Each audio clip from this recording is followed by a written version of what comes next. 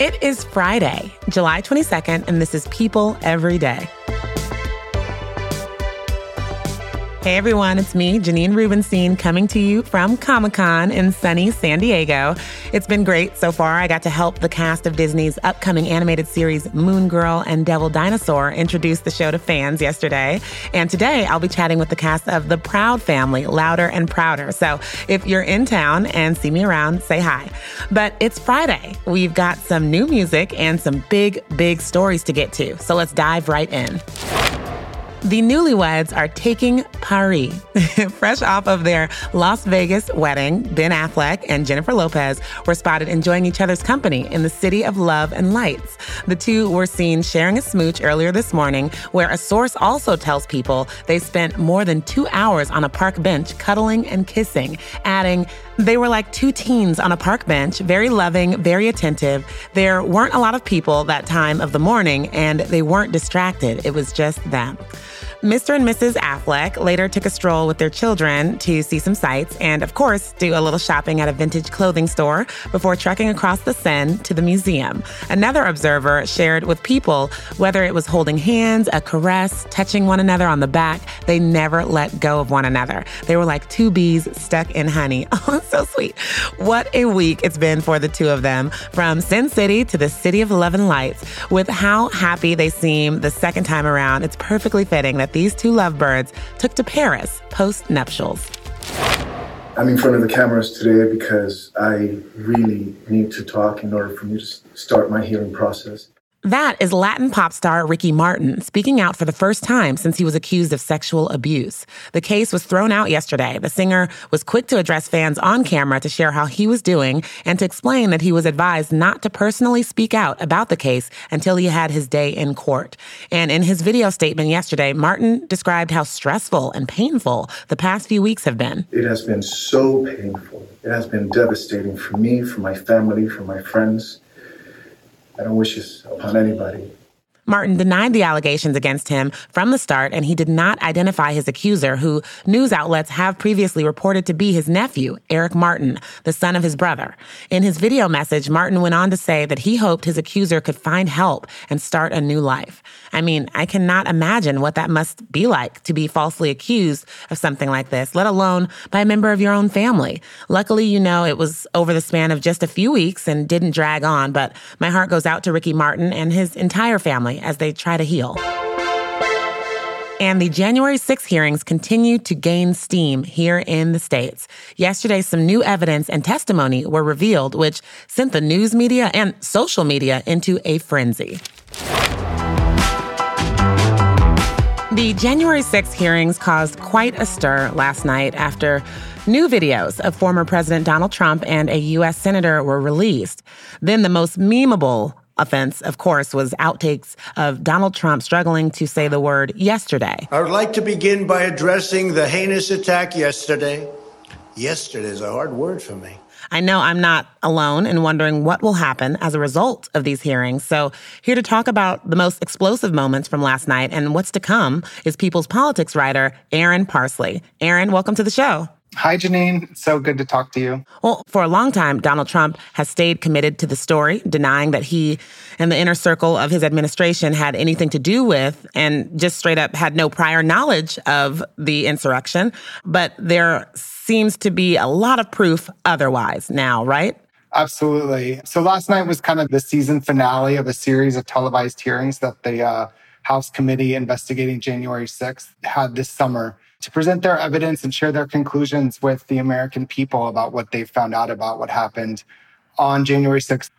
That conclusion is very much that Donald Trump was a driving force behind the effort to overturn the 2020 presidential election. And throughout the summer in the various hearings, they have set out to show that the president was very much aware that he lost the election. His own officials and other advisors made it clear to him that his claims of widespread fraud were meritless. They showed that there was pressure put on election officials, state officials, and certainly on Vice President Mike Pence to sort of remedy this lie that the election was stolen. And last night's hearing really focused on what Trump did and didn't do on the day, on January 6th, while the U.S. Capitol was engulfed in violence. They showed evidence that he knew very shortly after he left the stage where he made a speech that he was aware that there was violence going on at the Capitol. And he kind of deflected requests from virtually everyone around him on that day to call off the mob and to say something to stop the violence. Yeah, that's what I was going to say. He ignored it until he didn't, somewhat, right, on January 7th. And that's where we get these outtakes that have just caught like wildfire on social media. I want to know just the backstory of this footage. And wow. Just explain it for me, Aaron. Trump eventually did make a statement on January 6th. It was much later in the afternoon. At the hearing, they talked about the 187 minutes that he waited before he said anything. But he did go onto the White House Rose Garden and he recorded a message. He said, "I know your pain. You have to go home now. We have to have peace." So they showed outtakes of that. It was raw footage where he sort of was doing his best to say something that he probably didn't want to say, according to these committee members. And then the next day, he recorded another video from inside of the White House, and they had a speech prepared for him. And he refused to give it until they finally convinced him by saying that there were concerns he might be removed from power under the 25th Amendment or by impeachment. And then she introduced the video, which showed the raw footage, the outtakes of that speech on the evening of January 7th. But this election is now over. Congress has certified the results. I don't want to say the election's over. I just want to say Congress has certified the results without saying the election's over, okay? You can hear Ivanka Trump in the background kind of coaching him. He kind of pounded the presidential podium at one point, but it was a short clip and it, I think, was very powerful. I mean, watching it, you just see how frustrated he was with having to say what you would think the president would easily want to say in a moment like that, right? Absolutely. He doesn't want to say that the election is over. It kind of just backs up that he was kind of forced to do this. This was more than 24 hours after the video that was filmed in the White House Rose Garden was published on social media. So, Aaron, one of the other moments from the trials that is going viral from last night was Josh Hawley. The images of him getting the crowd turned up before, let's say, majestically fleeing the building as the riot ensued. So can you tell us why this moment is a standout? And also, how are people like Hawley and others in Congress going to be held accountable? So there's an image of Josh Hawley that was captured as he walked into the Capitol on January 6, 2021. He's holding his fist up. He's kind of gritting his teeth. It's a very impactful, powerful image. He looks defiant. The committee has said that they have evidence that this moment, this gesture kind of riled up the crowd of people that were outside the Capitol. But yesterday in the presentation, the committee showed video that hadn't previously been seen that Josh Hawley was fleeing the Capitol after those protesters stormed the Capitol, breached the Capitol. And clearly the internet has had a lot of fun with this moment. A lot of memes on Twitter. People are putting the footage of him running to the music from Chariots of Fire. They're saying, "Run, Hawley, run," all that kind of stuff. Oh, my goodness. Well, so here's the big question. Will Trump face anything from these hearings? I know a lot of people have been watching, and a lot of people have also been like, well, what does it all mean? The committee that is investigating the events of January 6th is very much about finding out what happened. It is not a criminal inquiry. They want to present the evidence that they've seen and share their conclusions with the American people. Now, they're doing this because they may have recommendations for Congress in terms of laws that could be written and passed in order to prevent this sort of thing from happening again. But it's really up to the Department of Justice to decide if there has been any criminal activity and whether or not to pursue charges. Merrick Garland, the Attorney General, said just this week that no one is above the law and every person, if they acted criminally, should be held responsible. Wow. Aaron, thank you so much for breaking this all down for me. I really, really appreciate it. Have you guys had the chance to see the new Victoria's Secret documentary on Hulu? It is fascinating. Not only does it get into the brand's complicated history with women, but I had no idea just how involved Jeffrey Epstein was with the inner workings of the company. Coming up, we dive into the story behind the iconic brand.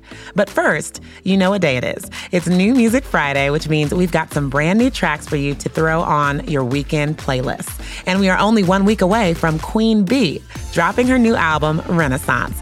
Right after the break, we share what we know about Beyoncé's track list and sample some new songs, so stay right there.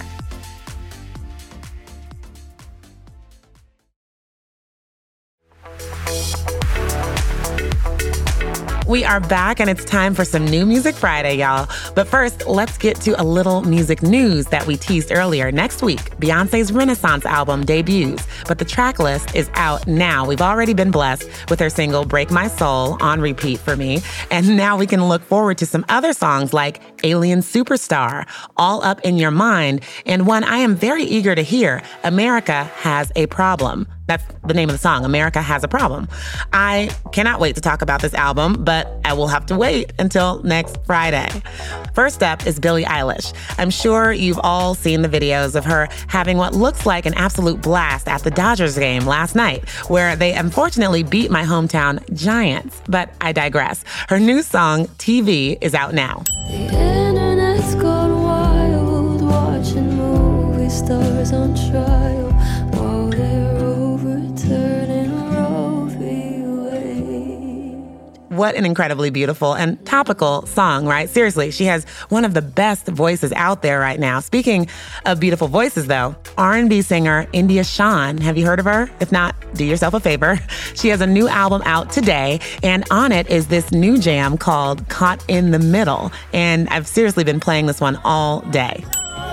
Must be wrong for me to leave you while my heart's still dreaming. Can't let go. I don't know what it is, but I am just loving that song. And last but not least, Kane Brown's Grand is out now.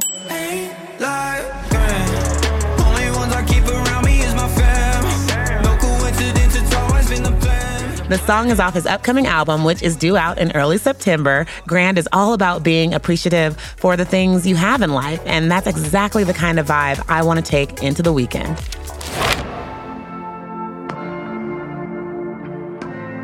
Victoria's Secret, Angels and Demons is a 3-part series currently on Hulu. This documentary explores the rise and fall of the brand and former owner Leslie Wexner. The documentary does examine how the brand evolved from the first catalog to televised fashion shows, the rise of the Angels, and the body positivity movement that Victoria's Secret did not adapt to, causing sales to decline. But there was a very dark part of this brand that no one really knew about. The majority of this series dives into Les Wexner's relationship with Jeffrey Epstein. Donald Trump, Prince Andrew, Bill Gates, Bill Clinton are all names that have been publicly associated with Epstein. But until now, the story of Jeffrey's over 20-year relationship with Wexner has been fairly off the radar. So here to discuss all the details is People's senior style editor, Brittany Tallarico. Hey, Brittany. Hi, Janine. Thanks for having me. Well, let's start at the beginning of Victoria's Secret. Like, what was the identity of it originally, and how did Les Wexner acquire it to make it the global juggernaut brand that it is known as today? Yeah, so Victoria's Secret was founded back in 1977 by Roy Raymond, and Wexner, a powerful businessman, he bought Victoria's Secret under his L Brands company in 1982 for just $1 million. And he would turn it into a $1 billion empire over the next 2 decades. He got the brand's famously sexy catalogs through, the nation's doors. Those catalogs gained the attention of women at the time. They viewed that imagery as aspirational. And then men, of course, kind of loved to browse through those pages. Mm-hmm. And then, of course, the famous Victoria's Secret fashion show, that launched back in 95, and it soon became synonymous with supermodels like Tyra Banks and Heidi Klum and Gisele Bündchen and Miranda Kerr. And, they were hitting the runway in these elaborate lingerie and the famous angel wings. And that first became broadcasted in 2001 and ran through 2018. But, there came a reckoning in 2019, 2020 with Me Too and women standing up for themselves. But we'll get there. And the documentary does too. Wow. I had no idea. The story of Jeffrey Epstein is heavily told in this series. His involvement with Les as his power of attorney. Epstein posing as a Victoria's Secret model recruiter. His alleged use of the private jets to bring women from out of the country in. Take me into that. So Epstein was Wexner's personal money manager. They met sometime in the mid-'80s. He would later purchase Wexner's townhouse for $20 million when the business owner moved back to Ohio. And he shared control of Wexner's 20 companies, 19 trusts, different charitable foundations. And they were known to have done business until at least 2007. Wexner used Epstein as the face, the schmoozer, the person they would take out to parties. But then in 2008, Epstein pleaded guilty in Florida court to soliciting a person under 18 for prostitution. He was later jailed and he served much of that time in work release in Palm Beach. So around 2008, Epstein and Wexner, they cut ties after Epstein became a registered sex offender. Now, fast forward to 2019, Epstein was arrested after being accused of sex trafficking of girls as young as 14. So he faced up to 45 years in prison if he was convicted, but he was found dead in his New York City jail cell that August. Now, for his part, Wexner says they had no working relationships since 2007. He did address in 2019, telling shareholders at a business meeting that he was embarrassed to have ever had a connection with him. And after these allegations emerged that Epstein said he was a recruiter for Victoria's Secret, a spokesperson shot that down. And then in July of 2019, L Brands disclosed that it had hired some outside counsel to review the company's relationship with Epstein. And they maintained again that they cut ties with him over 12 years ago, and they called all his alleged crimes abhorrent. Wow. So the brand took a big hit with the rise of social media, though, and body positivity and the Me Too movement. So did any one of the women associated with the brand speak out about what the issues were with what they were wearing or representing?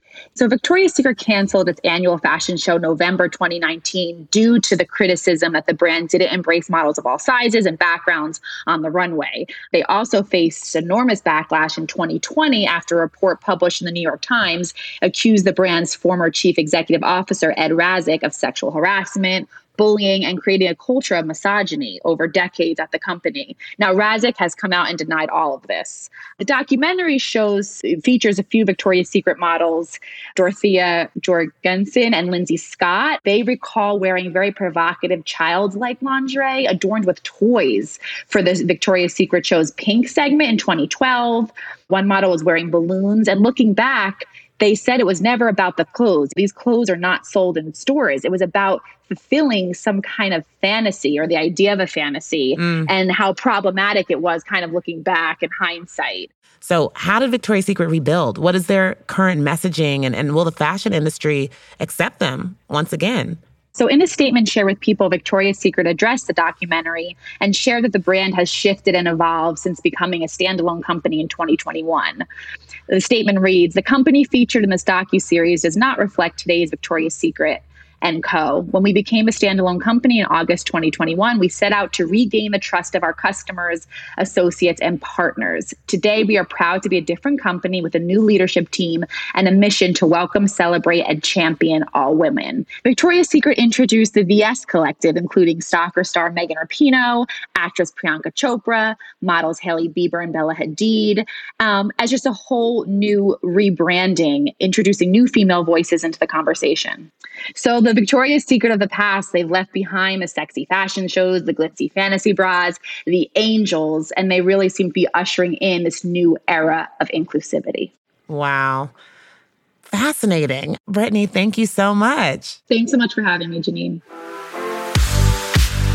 Okay, you guys, it's Friday. It's the weekend. I'm in San Diego. And to sum it up, I am very happy. That's my little Ramey's favorite thing to ask right now. Mommy, are you happy? Are you happy, Mommy?